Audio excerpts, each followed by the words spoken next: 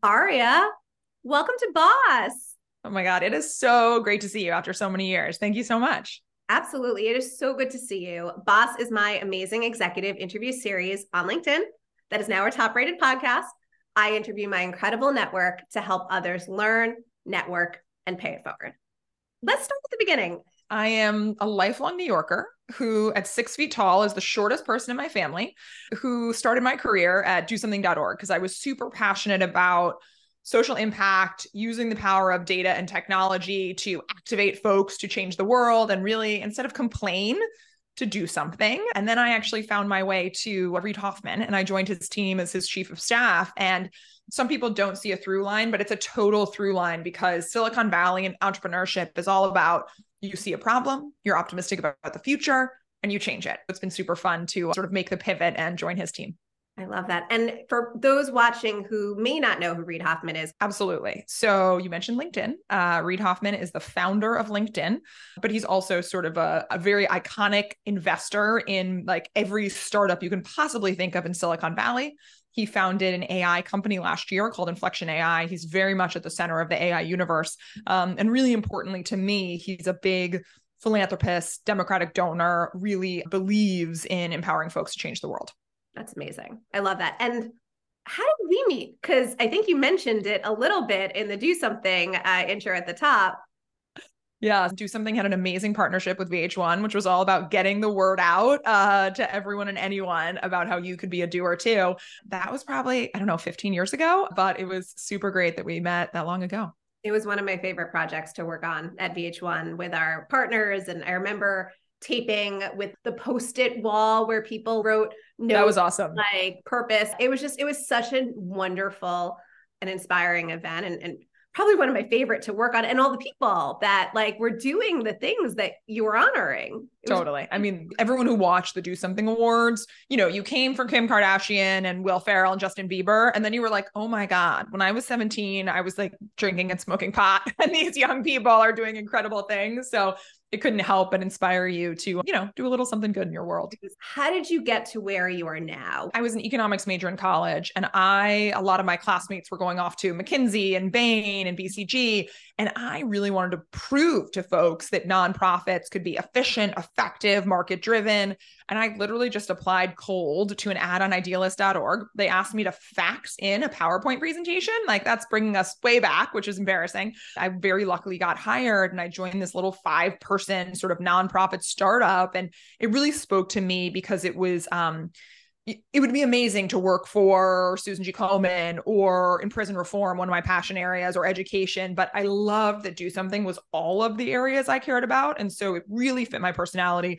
And then we sort of ran it like a startup and we're, looking to grow and make more impact. And honestly, the thing, you talk about your boss network, but I was lucky that my boss at the time was putting me out there and just saying, yeah, Aria, she's 24. She can go give a keynote address. Like, oh yeah, go to this cocktail party, go network with that CMO, that CEO. And so I feel like all of my 20s was about meeting amazing, incredible people who, have helped me immeasurably throughout my career. And Reid was one of those people. He was on the board of Do Something, became an investor when I became CEO. And yeah, we just stayed in touch, which was really fortunate. I love that connection. And advice for those who don't necessarily have a boss who is throwing them out there and being like, go to that cocktail party. Yeah. How do people do that if they don't just have people around them? I think one of the things that you're told a lot when you're young is like, find a mentor who is 20 years ahead of you, or like, if only, the CEO of that company would be your mentor. And that's great when you have mentors who are CEOs of companies and so far ahead of you in your career.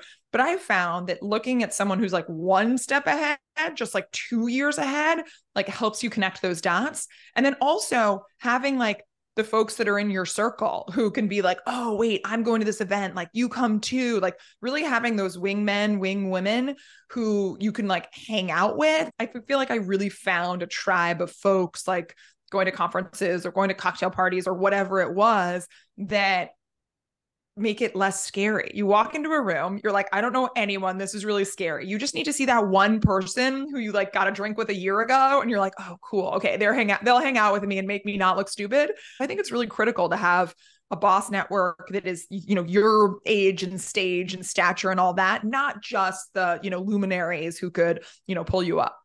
And then they grow up with you. 20 years later, we're sitting and having this type of a conversation. I say this to all of the folks who have ever worked for me at Do Something, who I've, kept in great touch with. I say to them, like, I'm your boss right now. I'm so excited for in 10 years, you're going to hire me. Like, you are so awesome. And I want to catapult you into the stratosphere. And like, please just hire me in 10 years when, you're the boss lady of whatever it might be. What trends are you seeing across the business landscape right now? Where are those areas of opportunity? So it'll be no surprise for anyone who knows Reid Hoffman's focus, but I am totally steeped in everything AI. And of course, we need to worry about the risks and we need to worry about job loss and sort of all of the things that are super important. But mostly, I feel like there's not enough conversation about the benefits. And so this is both societal level benefits, like can we lift, the billion folks who are just below the middle class into the middle class with a tutor on their smartphone or medical care or whatever. But then also personally, or I was actually just talking to a woman a few weeks ago, and she's she's a solopreneur, and she was saying she has one chat GPT instance that she uses as her CMO, another that she uses as her head of finance. She's trained all of them to be the coworkers that she doesn't have. And so I think it also could be a moment to really empower folks who are freelancing or starting their own businesses. And entrepreneurship is actually down in the US over the last few years. And so it'd be really exciting if AI could bring entrepreneurship back up to, and surpass levels that it was at a few years ago. What advice would you give to your 20-year-old self, or people just starting out in new roles right now, whether it's about AI or other things? I have two pieces of advice. People might not like these, but as a mom of three, who now sort of closely guards my evenings and my weekends, and, I would say, like, get out there. When I was 25, I thought I was so busy and I had so much to do, but I was wrong. And so I would just say, like, as much as possible, use the time before you have kids to build this incredible network, because it'll really pay dividends later in your career when you might not want to go on that business trip. You might not want to, do whatever it is. And then the second thing I'll say, and I don't mean this to sort of keep anyone back, but like the number one thing people want is a great coworker. And so there are just like, be a great coworker. And that both means like being kind and, fun and whatever, but like just get back to people on time and make your boss's life a little bit easier. Again, that doesn't mean be a wallflower and take it if someone's treating you wrong. That's absolutely not what I mean. But just be an awesome member of the team, because people want to bring awesome members of the team up with them. Even as a parent of 3, and I'm a parent of 2, it is back to school. It's hard not to realize that. We were just talking about the bus this morning and the activities and the travel. How are you doing? And any advice? So I'm doing great, because I am very lucky that my husband decided to take a few years out and be a stay-at-home dad. And I think that's the superpower that men had for 50 years that no one talked about.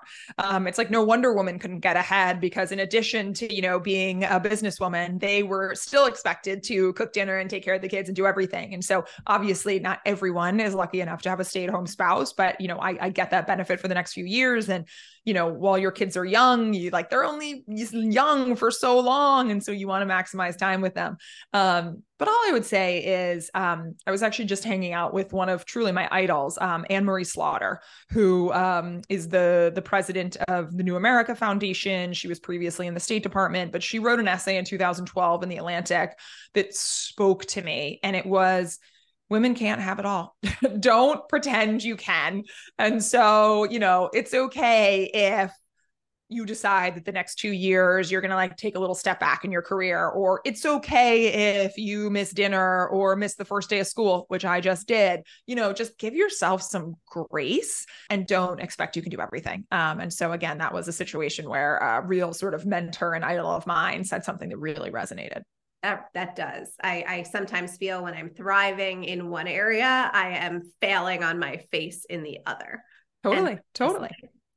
Yeah. And think about, and sometimes that's helpful. If you have a really bad day at work and I get home and I'm on the floor scrubbing spaghetti off our, floor because my 2-year-old just threw spaghetti at my head, I'm not really worried about my bad day at work. You know what I mean? It's like I have bigger fish to fry. And so sometimes it's nice to have that balance that can get your mind off, the area where you might not be, thriving as much as you want. I love that. Aria, are you ready for the lightning round? Oh, I am not ready at all. Bring it on. What does the future of work, or does work, look like to you? The future of work looks much more customizable than it is today. One piece of advice for future bosses. Realize that everyone wants to do well. No one wants to be a bad employee. One thing you'll commit to do in the rest of 2023 to help pay it forward. Mentoring young entrepreneurs in the for-profit and nonprofit space. What is your must read or must listen in the morning? I'm a podcast fiend, but I have them on rotation from politics to economics to the Real Watchables. Season 2 of the Possible podcast is launching in the next few weeks, which I am very excited about because we've filmed about half the episodes. This season 2 is going to be pretty awesome. What do you want to be known for over the next 6 to 12 months? In life, I want to be known for being a kind person. In the next 6 to 12 months, I want to be known for someone who is shining a light on all of the positivity in the world and how we can introduce more of it. Who should I have in my interview list next for boss? Emily Oster, because she is an icon. How can I help you to pay it forward on something? Ooh, I like this. I'd say criminal justice reform was a hot cause 5 years ago, and it's sort of fallen off the radars as the cause du jour, and it is so critical. So anything we can do to raise awareness about the broken carceral system in the United States is paying it forward in a big way. Anything that people who are watching or listening can do about that? They should look up Amelio.org, which helps get communications technology and education to currently incarcerated people in prisons across the country and support them however they can. Amazing. Will you help me spread the word on Boss to your personal and professional network? Easiest question, of course. Thank you. And finally, anything else that you want to say or share with me to close out this amazing LinkedIn Boss and Now podcast interview? I would just say, thank you. You are one of those people who is the positive light and shining light on all the good stuff. And it is important to look at all the negativity in the world and know about it. But without focusing on solutions, we'll never get rid of it. So I love that you're shining a positive light on what people are doing. Amazing. Aria, this was so much fun. Everyone should watch, listen, comment, share, tell your friends. I look forward to all your feedback. And until next time. Thanks, everyone. So great to be here. Thank you.